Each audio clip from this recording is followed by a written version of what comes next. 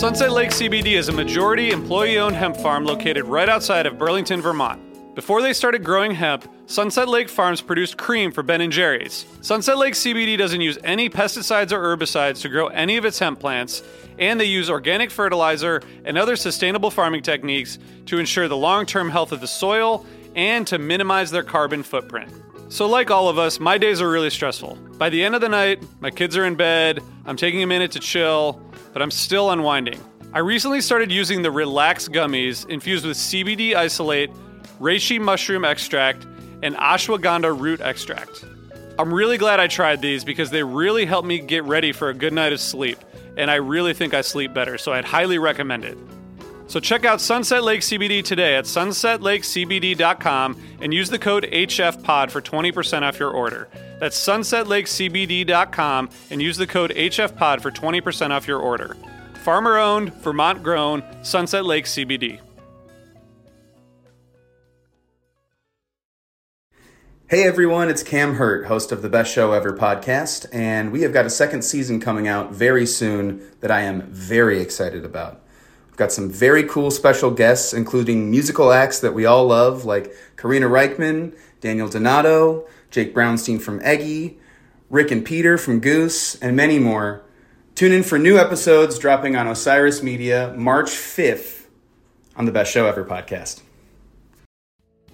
Hey listeners, I want to tell you about a sponsor, Music Masters Collective.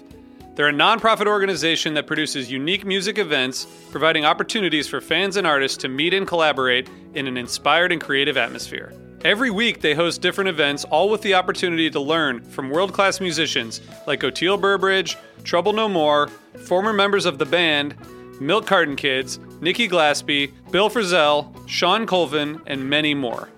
This June, join the Fab Four, Joan Osborne, John Sebastian, Marshall Crenshaw, and a great group of faculty for the debut of Magical Mystery Camp. This all-inclusive, once-in-a-lifetime music vacation experience in the heart of the Catskills will be packed with nightly performances, workshops, speakers, song circles, open mics, and a lot more. If you're a performing musician at any level, bring your instrument. If you're a music lover, bring your good spirit. It's an amazing experience for individuals, friends, and couples alike. Registration is open, spots are filling up, so check it out soon. And scholarships are available. Check out magicalmysterycamp.com/helpingfriendly to learn more.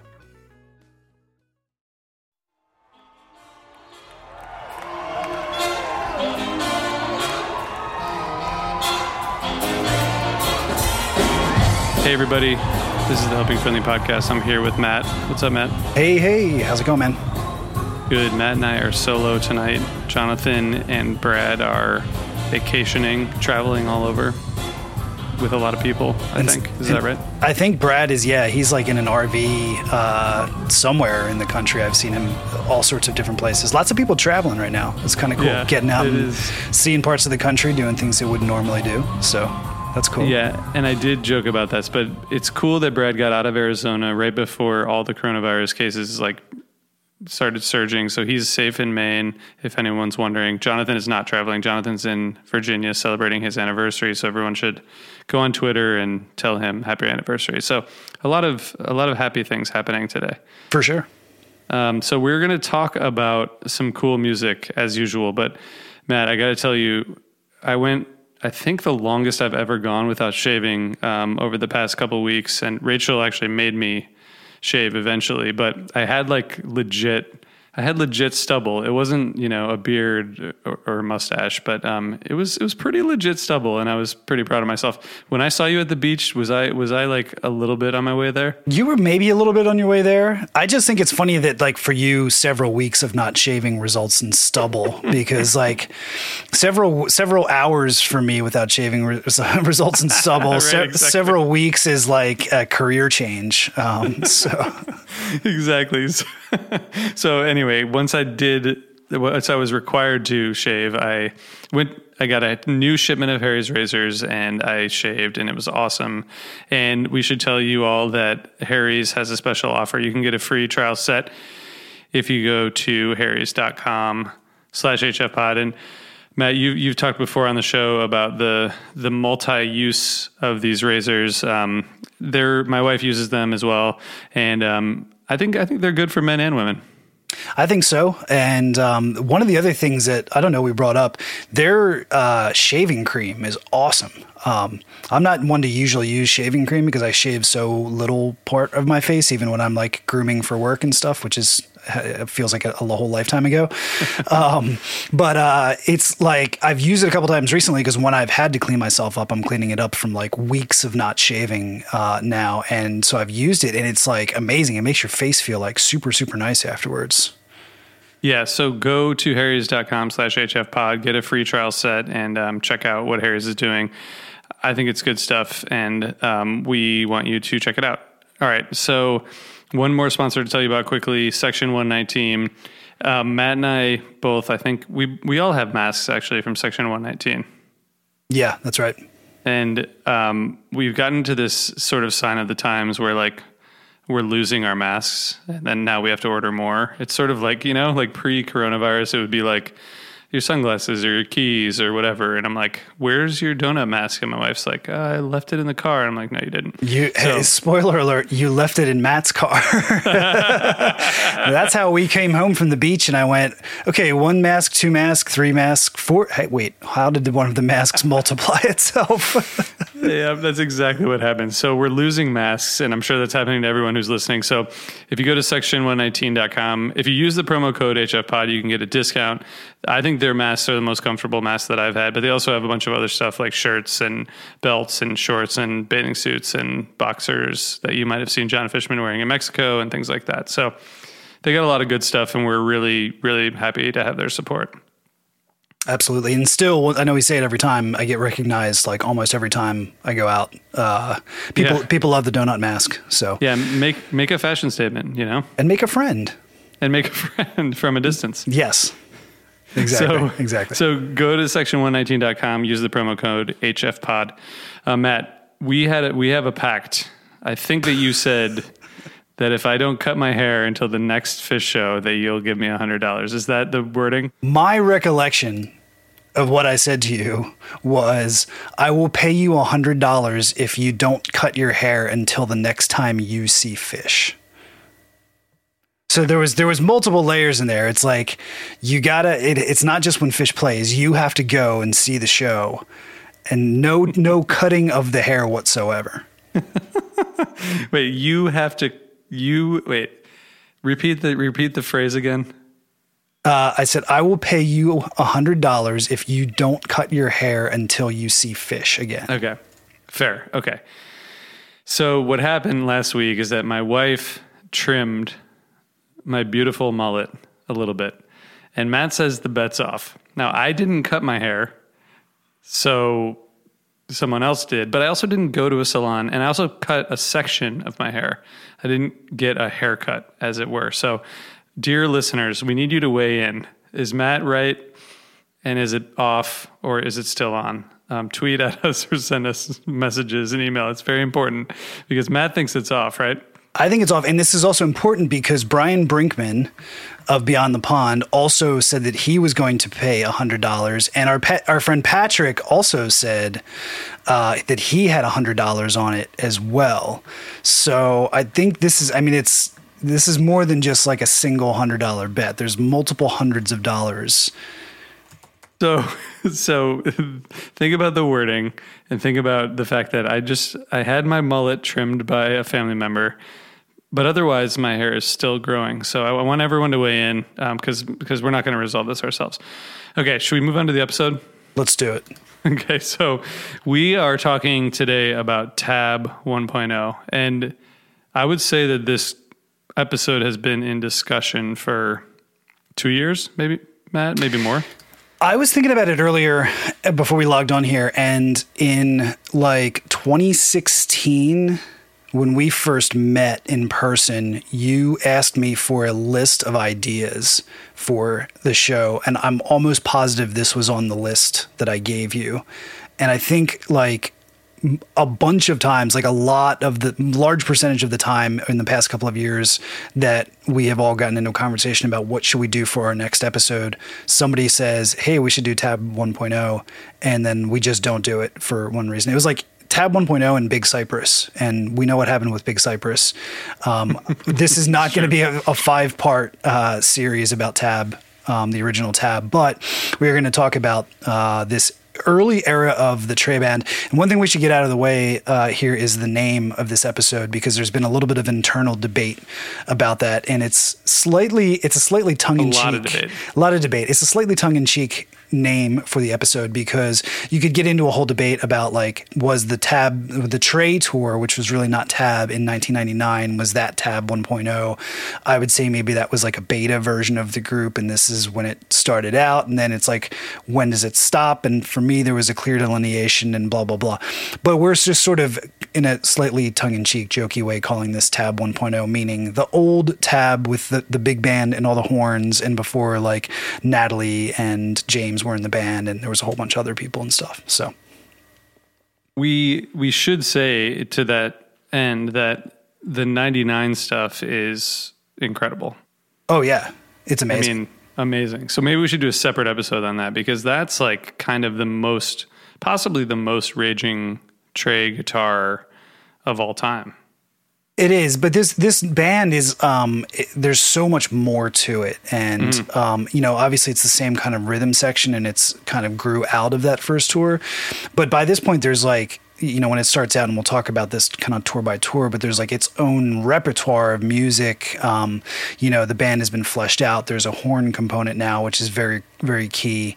So it feels like this time in the band's history was a far gone era, but it was pretty cool kind of listening to this stuff and thinking about it. And I think it's important to note, like, in terms of why have we always wanted to cover this stuff. A lot of people today would associate Tab or have certain feelings about Tab. A lot of people don't dig Tab. They think it's a little bit too like adult contemporary, maybe some of Trey's songs that are a little bit too kind of like, emotional or whatever for Phish kind of get relegated to this, and they don't jam. You're not looking for like type 2 jams and stuff. It's very straightforward stuff, and that's all. It's fair. I will say that I love that band. I don't really travel to see them, but at any time I'm within an hour of them, I'll probably go see them, and I always have a great time. But this band back in like 2001 to 2003, it was a whole different beast, and they jammed hard, they jammed long, they had a lot going on, different textures and things like that. So if you've never gone back to that era, if you're a newer fan and you just assume that it was always the same, this will hopefully enlighten you to some of the, stuff about that band and the way that it was back then. And maybe if you're a fan who, was into it back then, because people really dug it back then, and then kind of put it on the back burner once Phish was back and put all your focus on Phish. It's a nice reminder of how great that band was at that point in time and kind of where it slotted into Trey's history. Yeah, that's a good point. And I think it's interesting because this period, particularly the 2001 era, I mean, it's really hard to find the shows. And I think that's one of the reasons that this is a fairly overlooked part of, the broader Phish, Phish in quotes history, because you can't just go on like, the Live Phish app or Nugs or Re-Listen, or you have to find your special app. And those of us who have had the, files and stuff over time, like you'll get it somehow, but it's not something that you can just pull up and not something that would come up in most people's rotation. I feel like this is like fairly overlooked. Like I had forgotten a bunch of stuff that we're going to talk about. Do you feel like it's overlooked, or do you think like maybe I just forgot? Oh, for sure. Which is why I think it's good for us to talk about this, because you really don't hear people talking about this stuff a whole lot. When back in the day, I mean, this was kind of the only show or the main show in town for us at the time, so it got a lot more attention. But I mean, like people really dug it back then, and there was a lot of like sharing of the shows and analysis of what was happening and kind of tracing the tour night after night that you don't even get with Tab anymore. I feel like there's a lot of times when like Trey plays a show now with Tab and like I don't hear anything about it that day or that night, and it's like the next day you read a write up in Jambase and it's like, oh wow, I didn't even realize Trey was on tour right now. It's true. It is overlooked, and you'll hear once in a while like people in the town. He goes to Austin, and like someone you know in Austin, it's like I'm going to see Trey. You know, it's true that it just doesn't it doesn't rise to the level for a lot of fans, but it should, because I agree with you about the current Trey band. I think it's awesome, and it's so, especially live, it's so fun, you know, and you can forget that because people live to see Phish, you know, in terms of this community. But man, really, really, really good stuff. And it's really fun. It's always so much fun. Like there's not a lot of dark, weird jams. It's just fun, you know, and this starts it. Oh, for sure. I mean, you know, there's a lot of course with everything, you know, there's tough guys online who like to talk shit about the band and, oh, I'm too cool and I won't go see this band. It's a waste of my time or whatever. They don't jam. But like, you know, I mean, I was in Manhattan for business on this past January. They were playing at the Cap. I hopped on the Metro North, went up there, and it was a jam-packed show and people were really getting down. So, I mean, people still do have a great time. I think, you know, that band just doesn't get quite the attention that Phish gets for obvious reasons. So we will not be talking about 99 again because people are going to keep asking us, why didn't you talk about Spring 99? So it was awesome, but we're not going to talk about it because it's not Tab. Right. And I think there's an important distinction here. What we're going to do here is kind of look tour by tour, because the band evolved with each tour. There were new components, there were new members of the band each time. And over the first kind of several tours, it got refined into something that by the summer of 2002, I think was like a seriously well-oiled machine, and they were a kick-ass band. And to kind of go back to that first tour, which was the winter of 2001, February of 2001, this is a time when Phish went away for a couple of years, and there was, I think, a lot of not confusion, but people were worried. I mean, the party line was like maybe they weren't going to come back. We all kind of thought they would come back, but so there was a lot of excitement just to go out and see Trey and see what's appeared to be kind of like a new step in his career at that point. Yeah, it's important to note that like this is, you know, winter 2001, of course, is the first tour of the post 1.0 Phish world. So people were curious about what was going on, and there wasn't just, now you look at the set list and you're like, oh yeah, they took a break from late 2000 to late 2002. But at the time it was like, yeah, maybe they're gone, maybe they'll be broken up forever. And it's interesting to listen to these shows with that in mind, that like this was Trey's main project at the time.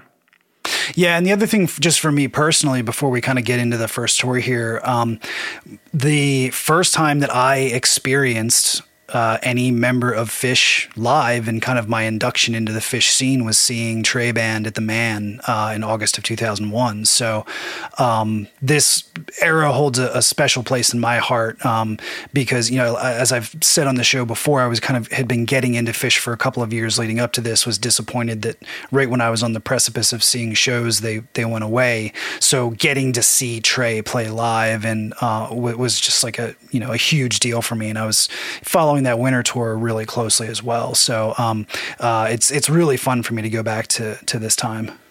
That's cool. I don't think I saw any of these shows during the 2001 tour, so we should talk about this so we can educate me and the audience. So they started in early 2001, right?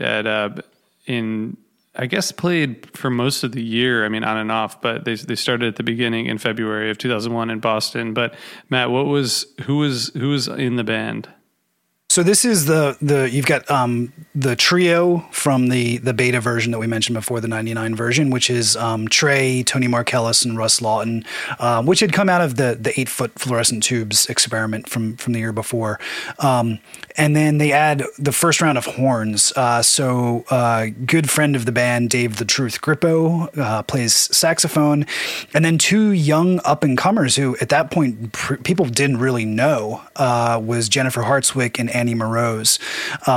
It's kind of crazy to think at that point, people were like, who is this young girl playing on stage with Trey? Even crazier to think that when she started, I think she was about the same age, maybe a year or two older than what Natalie was when she eventually started playing with Trey. Andy was also a youngster too. I mean, they're all within like our age range. I think they're, maybe a year or two, like probably between our ages, a year or two older than me. And, so this is the first time we've got horns, as I mentioned, the band will expand later. We'll add more people. There was some links back to the old shows because Trey tended to do like an acoustic mini set during these, somewhere, usually in the encore or something like that.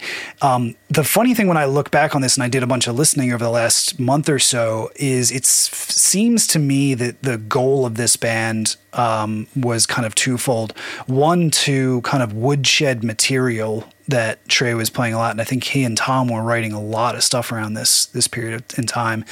And then also just to give Trey an opportunity with a band, kind of like the 99 tour, to just shred guitar, not have to worry about is he taking too much of the spotlight or anything, because it's his show, it's his band. And the funny thing to me, kind of bringing that full circle, is that's kind of what I think of for Tab now. Right. It's like he'll test out material with Tab. Maybe it makes it to Fish. Maybe it stays in the Tab world. And it's also just an opportunity for him to get out and not doing these big 35-minute jams with the full band and stuff. It's just like if he wants to play Sand for 15 minutes and tear the shit out of it, then that's what he's going to do. Right? Yeah, totally. Yeah, and the show that started it all, the 21st of February at the Orpheum in Boston, there's one night there, and they debuted a bunch of songs. I mean, a lot of songs that you would hear at a Trey show today, including Push On Till the Day, Burlap Sack and Pumps, Drifting, Ether Sunday. I mean, so many. And to me, this whole era really was like about Will It Go Round in Circles, starting with the 99 stuff, the soloing. But going back to this show, and we should say that the Jam Streams app is the best way to listen to these shows, and good for them for like getting these shows on that app, because that's really like the main place you can find them to stream, right? Yeah, I've got a hard drive full of this stuff, because just from, ripping CDs that I had back in the day and stuff over the years, but just for traveling around, traveling to the beach and all this kind of stuff and trying to listen to some of this stuff on the go, that app was like a savior. So shout out to whoever it is that runs that Jam Streams app. Jam Streams. So this show, and we're going to jump around a little bit and just talk about, different shows that we listen to, but 23-minute Sand in this 2/21/01 Orpheum show, and it reminds me a lot of Cypress, which makes sense, right? Because it was not that long after, but with horns, which is really cool. And that's there's not a lot of soloing in this jam, which is weird because when I think about this era of Trey solo, I think about him shredding, and it's interesting that some of these jams are a little bit more ambient, atmospheric, but like with horns, which is kind of a cool combo.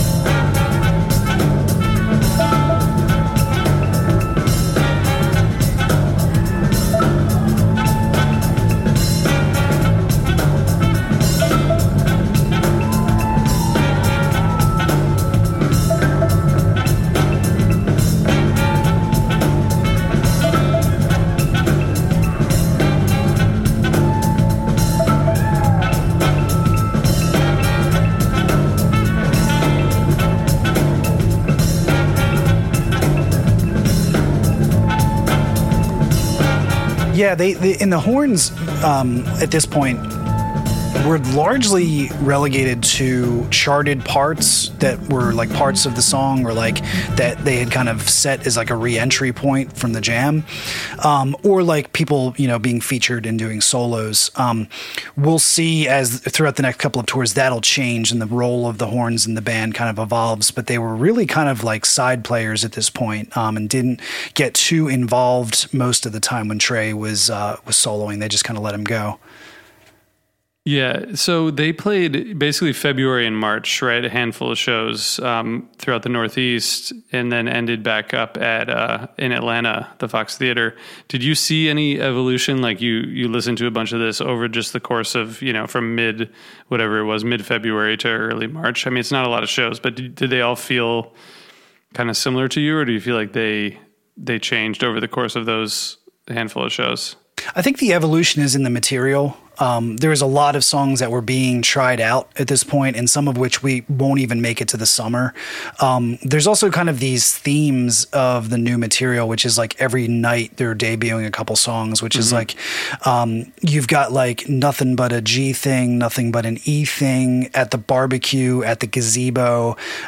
So like looking back, and some of these became other pieces eventually. But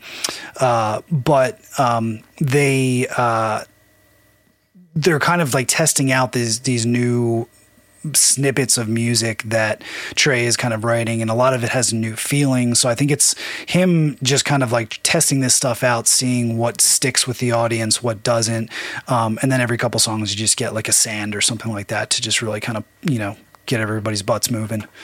Yeah, totally. Yeah, and the fact that, like, you know, this was the first tour where you heard Burlap Sack and Pumps and Push On Till the Day, and, you know, some of these songs that really became kind of jam staples for Tab is pretty cool. And all these shows do, as Matt said, kind of mix in the solo acoustic, you know, segment of some kind, and some stuff with, you know, where Trey would do it acoustic with Russ or, you know, whatever. I mean, a lot of mixing it up quite a bit, and a lot of covers too that he wouldn't do later, right? Santana and Bob Dylan and a lot of others that would be mixed in there. And in Richmond on 228, there was a Dave Matthews sit-in for a couple acoustic songs. So there's a lot going on here, but they kind of took a break after this Atlanta show on March 5th until July 4th when they came to Higher Ground and then kicked off the summer tour. Same lineup, right, for the summer tour? No. So the lineup changes for the summer tour. Because Ray came in. Yeah. So in that first lineup, you didn't have keys at all. It was still like the power trio and then the horns. So there was six members of the band, a sextet at that point. And then we go to the summer and we add Ray, although, Ray sits out about half the tour. I can't remember exactly why. He had some sort of pre-existing engagement or something like that. And the condolence prize there is that John Medeski played with the band. And I remember at this point, this is another one of those eras where like people didn't know who Ray was, except for probably Burlington heads who had seen him playing around town and stuff. So I remember the prevailing feeling at the time being like, who's this Ray guy? Just keep Medeski in the band. Like he should be the organ player. And those, Medeski played on the tour for Riverport through Deer Creek. And man, there's some crazy stuff in those shows. I think it's like in Alpine Valley, there's one point, maybe in Burlap Sack and Pumps where like, it's just Trey and Medeski for like 5 or 6 minutes, just like going at it toe to toe. There's so much there. Actually, we're going to play just a little bit of that at this moment.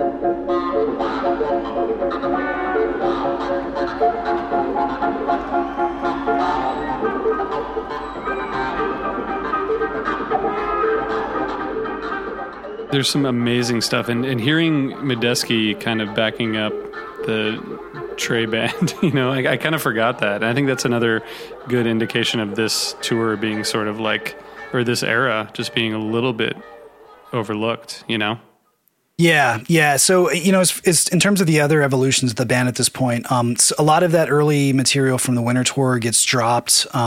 They start focusing more on the songs that are going to stick around. A lot of those covers are dropped. Set lists wind up being relatively similar from night to night because of that, just kind of shuffled into different orders. But they start to have longer jams where the other members of the band beyond Trey are contributing a little bit more. So it's this era where you start to see, for example, the horns like leave the stage, huddle up and play, like come up with a line to back up Trey's solo and then like re-enter the stage and come in. And there's little simple things. This will get more, complicated for subsequent tours. But at this point, it's the way that I would describe it. It's as opposed to what we're about to see for 2002 and 2003. It's still very like groove, like single groove oriented. Like think of like the Big Cypress Sand was like a really good example of how like that's very similar to a lot of these jams, in that they'll get into one groove, one bass line, one rhythm, even one repeating horn line, and they just dig at that for 10, 15, 20 minutes while Trey just like solos on top of it. And it's cool, but you got to be along for the ride if you're going to watch that. Like if you're the type of person who gets bored by, something like Afrobeat or krautrock or something like that, that's just like super, super, super repetitive, you're maybe not going to like these early tours as much as some of the later ones. So they started, as I mentioned, July 4th in Burlington and ended this summer tour in SPAC August 5th and managed to make a pretty good little run there, through kind of a lot of the same venues that Phish would hit on a summer tour, including, as we mentioned, Alpine, Riverport, and Red Rocks and the Greek. So they were touring for sure. I didn't see them during this time, and it's interesting because the way I see this period is how I saw it at the time, which is like I was graduating from college and going to grad school that summer, but like, why wouldn't I have gone to see Trey Band? Like I just didn't. Mm-hmm. And I wonder if a lot of fans did like stopped seeing, Phish related stuff when they went on hiatus. So people who are listening, let us know, because I feel like I could be in the minority, but that's definitely how I see it. Well, I think you are. I think because one of the things that I wanted to point out, and before we get too far off, we skipped one addition to the band. In addition to Ray, Russell Remington joined the group as well. So they jumped from 6 to 8. And that addition, Russell Remington plays a couple of different instruments. So it adds a little bit more texture to the horn section, and adding some woodwinds and things like that. But to get back to what you were saying a second ago, one of the things that I think is really interesting, if you look at that versus later Trey shows when Phish was back, even like 2 years later, this summer is the first summer without Phish since they formed, basically. Mm-hmm. And they were playing, like Trey was playing the venues that Phish would have played that summer. They were playing sheds, and they weren't jam-packed. They weren't sold out, maybe like Red Rocks was and stuff like that. But I mean, they were pretty full. I mean, like I said, my first show was at the Man, which holds about 15,000 people. There was probably 12,000 people there. I mean, this was like a big, like shakedown lot scene, and like, big crowd. The pavilion was packed. The lawn was pretty crowded. And, they're playing like the Greek, Red Rocks, Alpine Valley, Deer Creek, Polaris, Lakewood, Merriweather. I mean, this sounds like a Phish tour. And that happened the following summer as well. So that was kind of like what it seemed to me was that like the majority of the Phish scene was like, oh, okay, well, Trey's like the next best thing. We're just going to go and do that. Yeah, that's interesting. Okay, well, I want other people to please, weigh in and let us know, because we need to know. But Matt, what are some of your highlights from this summer in terms of jams? Things that stick out, I won't call out individual songs, but shows that I remember going back to and that I kind of use as my research talking about this tour. The second night of Red Rocks was actually circulated officially as a recording. Kevin Shapiro seeded that out to like E-Tree and everything like that. So that was one of those kind of like, I think, to build up interest in the band. A lot of people had that CD. I mentioned the Alpine Valley show before, which was, I think, kind of the highlight of the Medeski part of the tour. Yeah. And then the Man show that I was at, I'll give a shout out to that. Really interesting to go back and think about it in terms of like what was the very first song that I saw Trey play, and it was In the Wee Wee Hours, also known as In the Night, which is a Professor Longhair tune. Shout out to Festival Circuit, a podcast that RJ and I are working on right now about the history of music in New Orleans and the New Orleans Jazz Festival.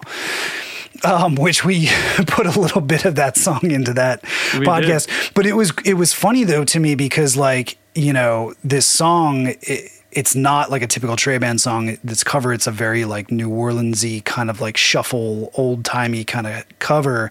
And I remember like the show starting, everybody's standing there, and it starts out with Ray playing on piano like, and then like the band came in and everybody just started like dancing so hard the second the band came in.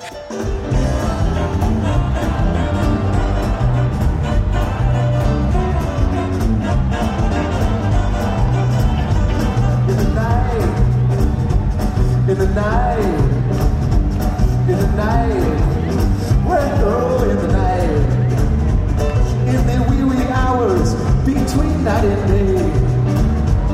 Well, the jukebox playing when you get here, and everybody will be high off beer in the night. Oh, in the night, in the wee wee hours between night and day.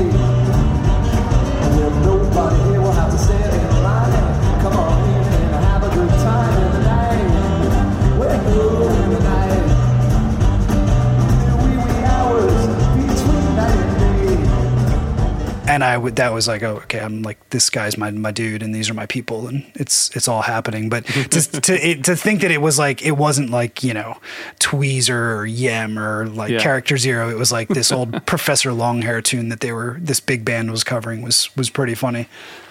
That's awesome. There's a lot of highlights, and I think we should talk about a couple other. I mean, one thing I just want to mention is the 731 show from Virginia Beach was with Carl Gerhard on trumpet for the whole show, and there was a Jabu second set opener and a jam into We'll Go Around in Circles, and all of that is just amazing, really fantastic. I would just say that there's the Phish.net set list for that says that during that show, before the show started, Trey introduced Carl and noted that the gig was exactly 10 years to the day since the last time the Giant Country Horns performed together, which was actually wrong because it was like, 4 days off, but that's fine. He was in the zone and in the right area. Should people go to the Man show and just listen to it front to back, or do you feel like this is the kind of tour where you jump around and kind of listen to jams, listen to segments? I think with a few exceptions, one of them being you should probably listen to like a Ray show, like a really good Ray show, and that Man show or Jones Beach is a really good one to listen to. You should probably also listen to a Medeski show or two because those are pretty unique. But you could pick a lot of different shows from this tour and get a much of the same experience just by listening to one show front to back. Once again, their repertoire isn't so huge that the set lists are varying wildly from night to night. It's a lot of the same songs that are getting jammed long, and they're getting jammed along in the same way because, for example, like Burlap Sack and Pumps or Mr. Completely, if you've heard the groove at the beginning of it, they just keep that going. And whether it's 15 minutes or 25 minutes, it's a lot of the same. So, if you were going to go to one show from this entire tour, I would recommend that Red Rocks one, just because it's a soundboard recording, and you can kind of catch the nuances in all the music.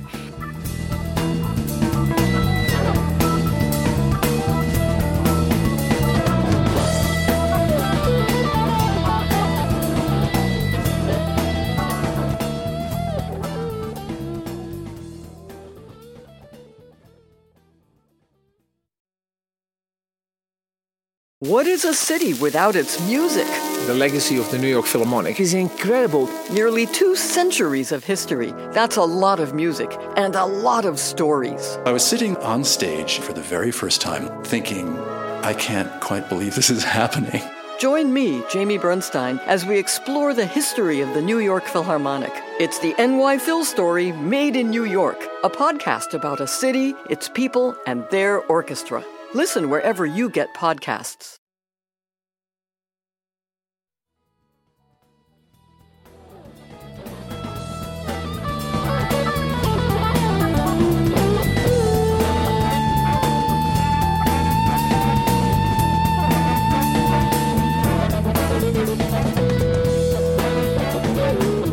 So in the fall of 2001, Trey went on Oysterhead tour. So that's happening as well here. And that's, as everyone knows, Trey never takes a break as far as any of us know. It's just like, it's constant. So he's got Tab, he's got Oysterhead. And then in 2002, before Phish comes back at MSG on New Year's Eve, there's a new lineup and another Tab tour. There's 2 more Tab tours. There's one in the summer and there's one in the fall. We're going to kind of talk about them together because musically and lineup wise and everything like that, they're really kind of one and the same. There's not a lot of difference. But the other thing that happens, it's a key event right before the summer tour. Besides adding a couple of members to the band, which is going to be Ciro on percussion and Peter Affelbaum, who had previously been in the Cosmic Country Horns, that turns the band into a 10-piece, a dectet, which is, in my mind, this is what everything has been leading to, right? Mm-hmm. I mean, this lineup, which continues for a couple of tours, the material that they have here, and it's all kind of encompassed in this spring at the end of April, the album Trey Anastasio is released. And that kind of solidifies like a lot of the key songs that they're going to focus on. You have one more round of like some of the stuff from 2000 kind of going away. They've either turned that stuff into a new song or they've just gotten rid of it completely. And the band comes together. Now, the key change in their sound at this point, besides the new members, which are Ciro just adds so much to the band, and he adds a lot of new types of textures and sounds to the band. The big difference to me, though, is that Trey, for this summer tour, introduces a series of hand signals so that he can kind of conduct the band on the fly. And this is something that a lot of the great band leaders like James Brown did this, Prince did this, Springsteen does it to a certain extent. Trey's were interesting because like Prince would like spin around and do a split and like throw a covert signal to the band that they would all have to catch really closely. Trey's were like very obvious big hand signals to the band. So if you were playing along and you were going to a bunch of shows, you could actually kind of figure out what he was doing with the band. And what this results in is that the band is able to jam along with Trey. And so you don't have Burlap Sack and Pumps being 25 minutes of the same groove. You have Burlap Sack and Pumps, which starts out as 5 minutes of this groove, and then Trey starts changing things up. And the quote from that era that I think kind of really well encompasses the way that he used this was he talked about being inspired by Frank Zappa, who used to do a similar thing where he'd actually put his guitar down. They would be playing a song. Let's say they were playing like, Muffin Man or I Am the Slime or something like that. He would sort of conduct the band, get all of the pieces in the right place dynamically and groove wise and everything like that. And then he would say, okay, and he'd pick up his guitar and he'd start soloing over this groove that he had built into the band. And that's what Trey really starts doing with the band. And it takes their jamming to what you might almost call like a type 2 level, where they're departing the song and coming up with these amazing things on the fly. One of the other, I think, notable things about this is that in 2002, they opened on the West Coast, which is always an interesting choice. And they had openers, This was another thing that was sort of a departure from the Phish world, is that they had openers not every night, but a lot, and they had Spearhead and a lot of other bands opening, which I think is cool, but just so different from Phish. You have Los Lobos and Spearhead opening in Vegas, and Michael Franti comes up and plays. And that's just, I wonder if Trey found that to be an interesting mix-up. I mean, I'm curious what was going through Trey's head at this time. You know what I mean? Like the band that, as you said, had played pretty much straight through for 17 years is like not playing anymore, 15 years, whatever it was. So do you think he was like, yeah, this is cool. We have this whole different thing now. Like we have openers, we have people coming out and playing. I'm playing acoustic guitar sometimes. I'm conducting the band. I mean, I know that he pretty consistently pushes himself in terms of innovation, but what do you think is going through Trey's head during like this 2002 period, especially leading up to what happens at the end of the year, which is Phish gets back together? Yeah, I totally forgot about all these openers. And it was mostly around like a couple shows, like these Thomas and Mack shows. I really am, there was something about them, like there was a reason why they had openers, and I can't remember what it was. So if anybody else was there and you're listening to this, let us know. But like, yeah, Spearhead and Los Lobos one night, and then the Roots and Antibalas the next night, which is actually, that's a killer lineup, Roots, Antibalas, and Tab. And I'm trying to remember, maybe it was just so that they could fill a bigger venue for 2 nights and kind of turn it into a destination. But I remember there being a lot of hype around the shows because Page sat in the first night, which was like a huge, huge deal. This was a summer where the other 3 members of Phish all sat in with Trey Band at different times. And those shows at the time were like revered as like the special shows of the tour, for obvious reasons. But I mean, in terms of what's going through Trey's head, I think he just was trying to do something new. I think he was scratching an itch that kind of touched into different parts of his music, that, his musical love and preferences that he'd never gotten to really get into, like the Zappa thing, like, taking it in a jazzy way and having horns. It's different from Phish. And I think he probably enjoyed the freedom to do what he wanted to do. I don't know if that's really part of what they were trying to do at this point with Phish's hiatus. I know there's obviously other reasons why they should have taken a break, but it seems like Trey just needed to kind of work out these other muscles and, expand his musical horizons. I mean, I think it definitely worked. Yeah. Yeah. I mean, it's hard to know, and there's no reason to really litigate what was going through Trey's mind, because it ended up with some really cool music that definitely laid the foundation for, what Tab is today. There's just some really interesting stuff that happened during that year. But Matt, did you see any shows that tour? Yeah, I did. And this, I think, is my favorite of their tours. I only saw 2 shows on this tour, but they were in what I would consider basically like the peak of that early Tab band. There was a weekend when they played Thursday night. This was the end of the tour. Thursday night they played at PNC in Holmdel. That version of Sand is on the album Plasma. The next night they played in Camden, and we went to that show. And it was insane. It was amazing. The next night they were playing in Merriweather. And so we made, the Camden show was so good that we made kind of just a last minute decision to drive down to Merriweather the next morning. I have a crazy, crazy story about my friend's car breaking down, and it was insane time trying to get there, but the show was amazing. That Night Speaks to a Woman is on Plasma. And then that was Saturday, and then Sunday night was Bonnaroo. This was the weekend of the very first Bonnaroo, and their show at Bonnaroo to close their tour was like legendary.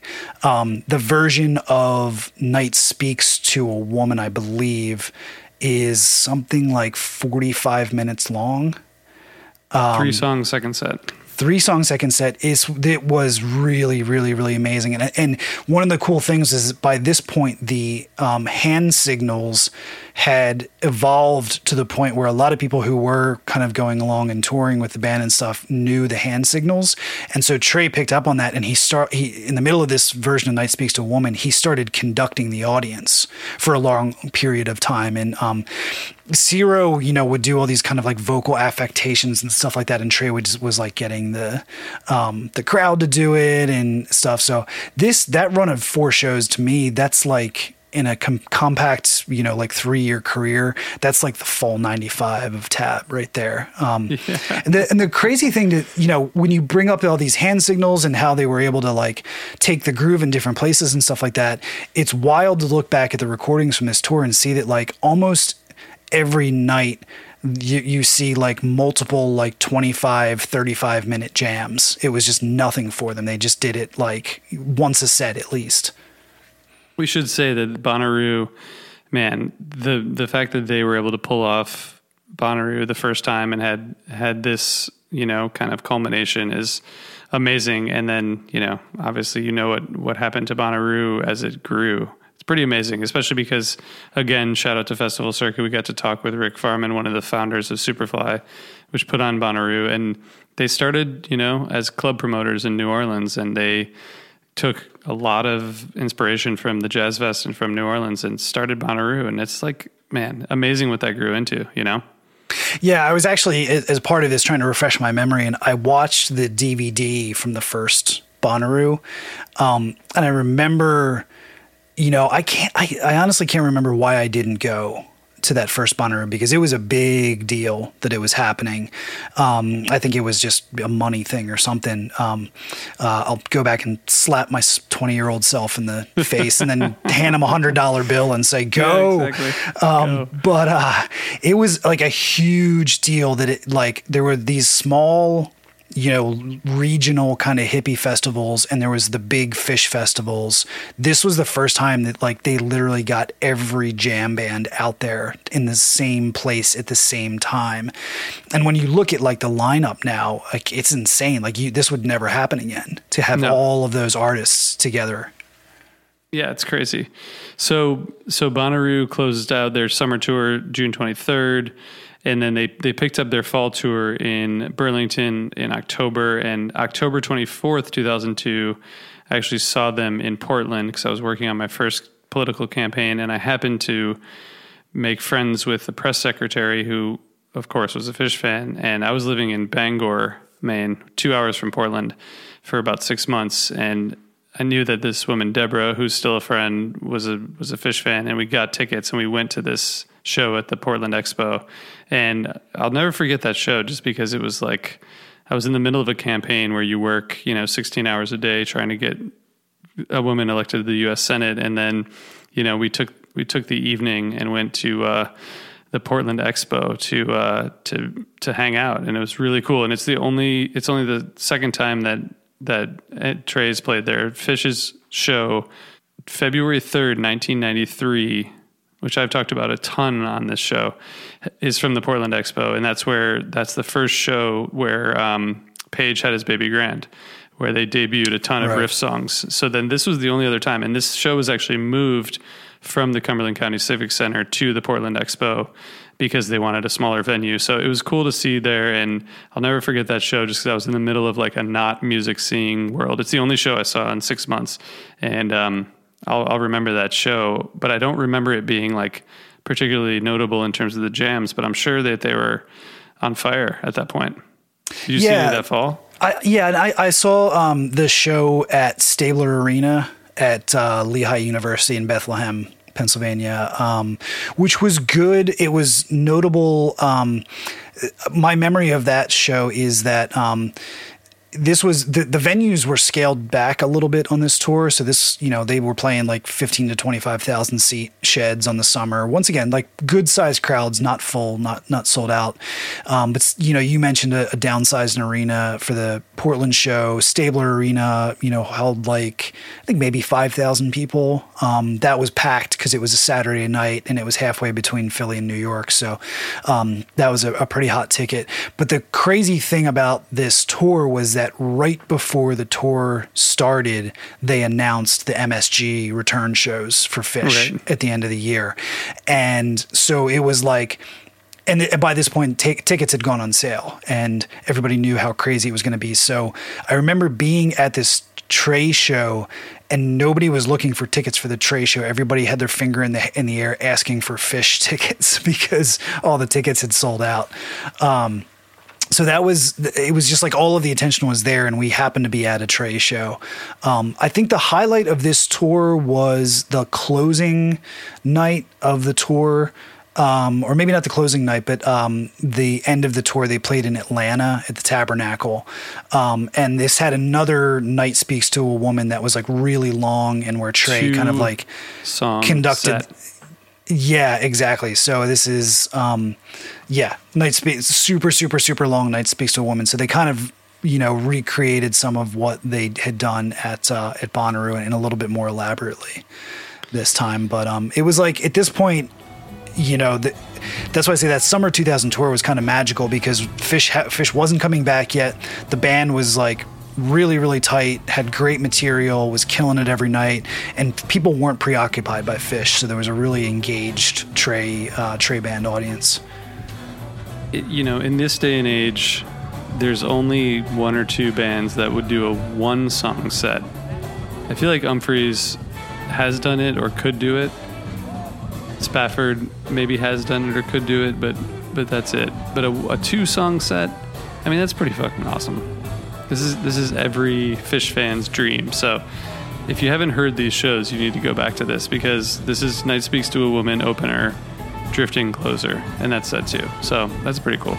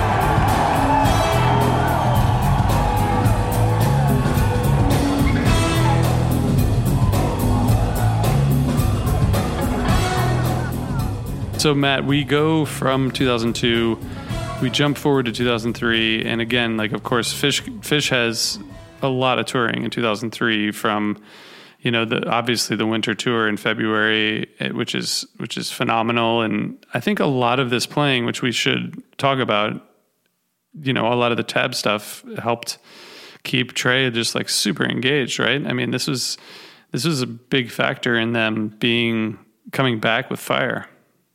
Yeah, and this was a very interesting tour because, as you mentioned, this was in the middle of Phish Mania with them coming back. Every show that Phish played in, the winter of 2003 was an impossible ticket. The summer shows had all pretty much sold out too, and in the middle of all of this, Trey announces a run of shows with the Trey Anastasio Band in clubs. So they've downsized the venues once again. They kind of get to like the venues that Tab still plays today. So I remember, for example, seeing them at the Electric Factory in Philly. I was I was on the rail, which was like crazy experience. But it was a short thing. They did Hammerstein, the Electric Factory, the Warfield, Denver, the Chicago Theater, and then the Memorial in Burlington over the course of like 2 weeks. And then that was it. And it was Phish pretty much from that point forward.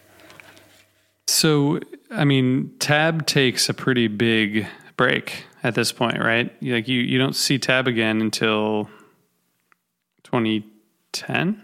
Well, what happens here is, they played this run of shows, which, by the way, we should call out the Warfield show with Carlos Santana sitting in. Never heard of him. He's like some blues guitarist from San Francisco. He's the guitarist for another band. Trey did him a favor. I think doesn't he play guitar in Foreigner?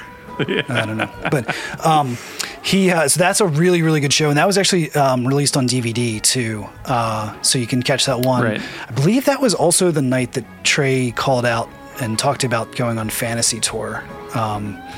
Had shared his experience about going on Fantasy Tour and referred to it as like the same 5 assholes talking over and over again. What's the jam from that Santana sit-in? Oh, The Way I Feel was crazy.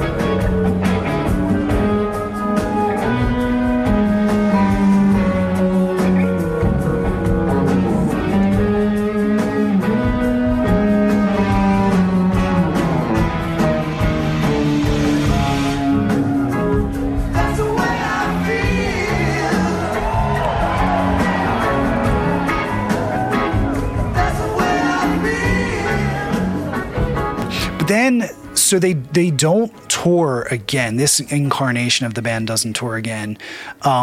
There's a little bit of a footnote, which is that the following summer, they did 2 shows to bookend the summer. They played at Bonnaroo. They headlined the Sunday night at Bonnaroo again. And that was a show that the first set was Trey with the Nashville Symphony Orchestra. If you listen to the recent Under the Scales episode with Don Hart, Don talks about how this was the first time that he met and worked with Trey, was putting together the orchestra pieces for this set, and Trey conducting an orchestra in front of 90,000 people at Bonnaroo, which I was not there, but I heard was a little bit of a weird vibe. And then a second set of just like Rage and Tab, and then Fish goes out and plays their final shows and breaks up. And then like a month after Coventry, these guys played at the Austin City Limits Festival. And that's it. They're gone. After this point, the following winter is the debut of the 70 Volt Parade, and Trey moving in a different direction. He pretty much scraps everybody from this band except for Jen Hartswick, and eventually starts to bring some of the folks back over the course of the next few years. And then there's a similar kind of lineup for what's called the Undectet, which did a very, very quick run right after Trey got arrested. I saw them on that run. They played the 930 Club. They played the Orpheum in Boston, and then they played the 2 shows at the House of Blues in AC, which came out as that original Boardwalk style.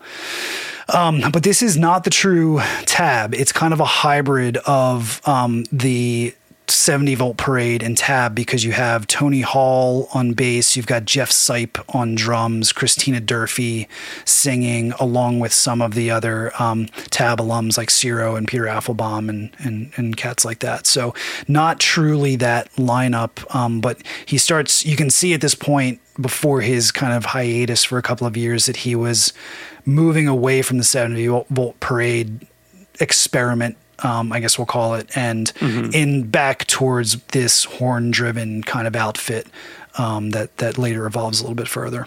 So what was the 2005 setup?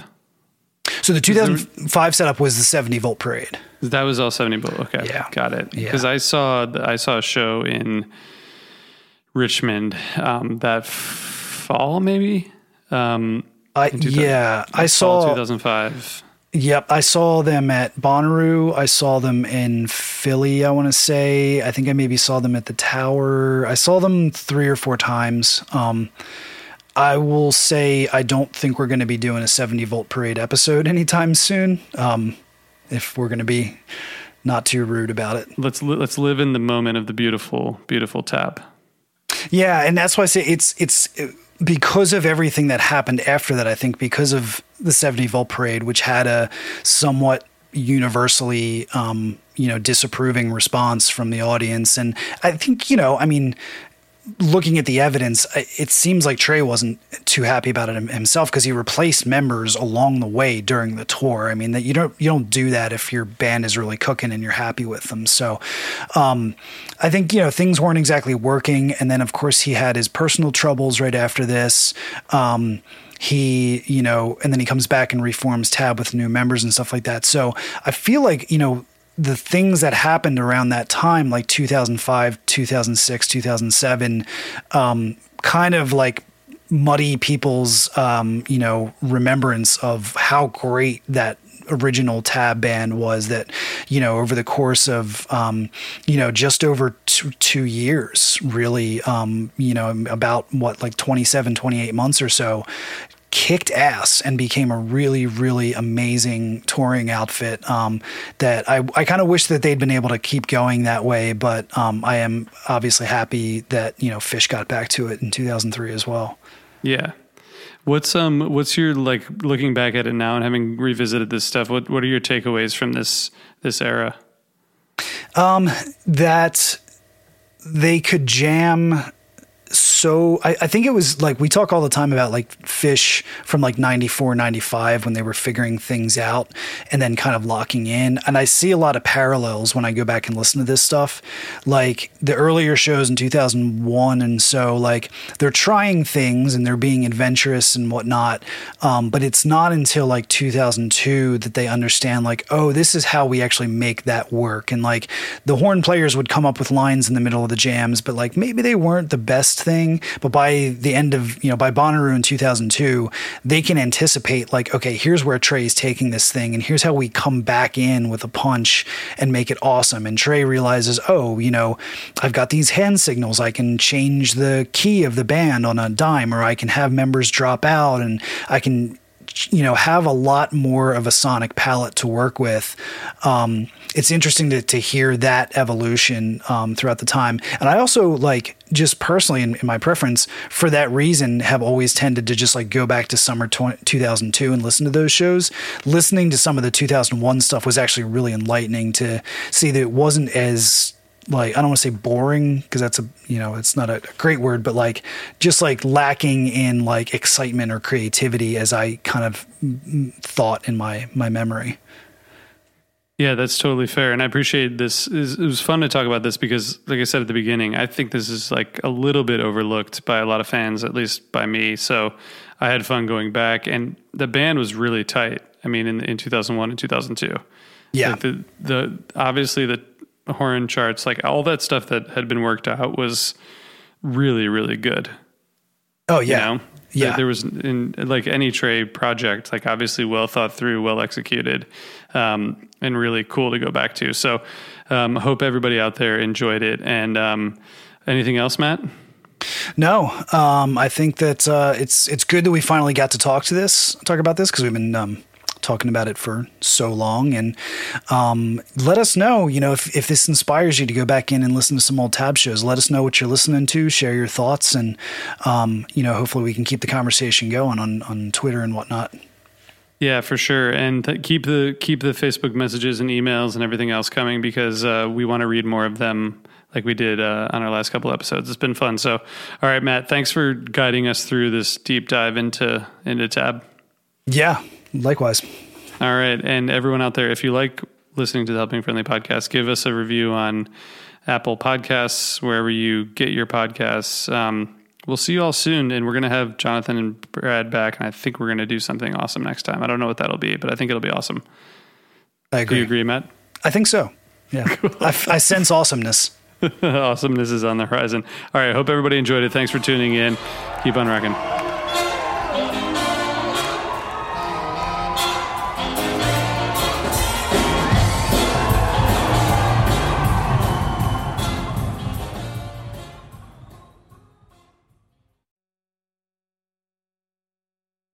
Hey, what's up? My name's Lurk, and I'm the host of Lambgoat's Van Flip podcast. Every week I have in-depth conversations with bands from all over the scene, big and small. We also like to keep our finger on the pulse and showcase up-and-coming bands on the show as well. So come check out Lambgoat's Van Flip podcast. Hey you, do you have any plans this year? How's that going? Did you get 2020'd? Well, welcome to a brand new podcast called 2020'd, where myself, Benny Goodman, and my good friends Corey Paisley and Siobhan Cronin from the band Lost Symphony also got 2020'd. And since the world ended this year, we decided why not just check in with some of our friends in the music industry and see how everyone's doing. We're going to get a candid look at life on and off the stage, as well as the mindset of some of the most successful people in the entertainment industry. New episodes drop every Sunday and Wednesday at 9 p.m. Eastern. And you can listen at 2020-d.com, soundtalentmedia.com, or on your favorite podcast app.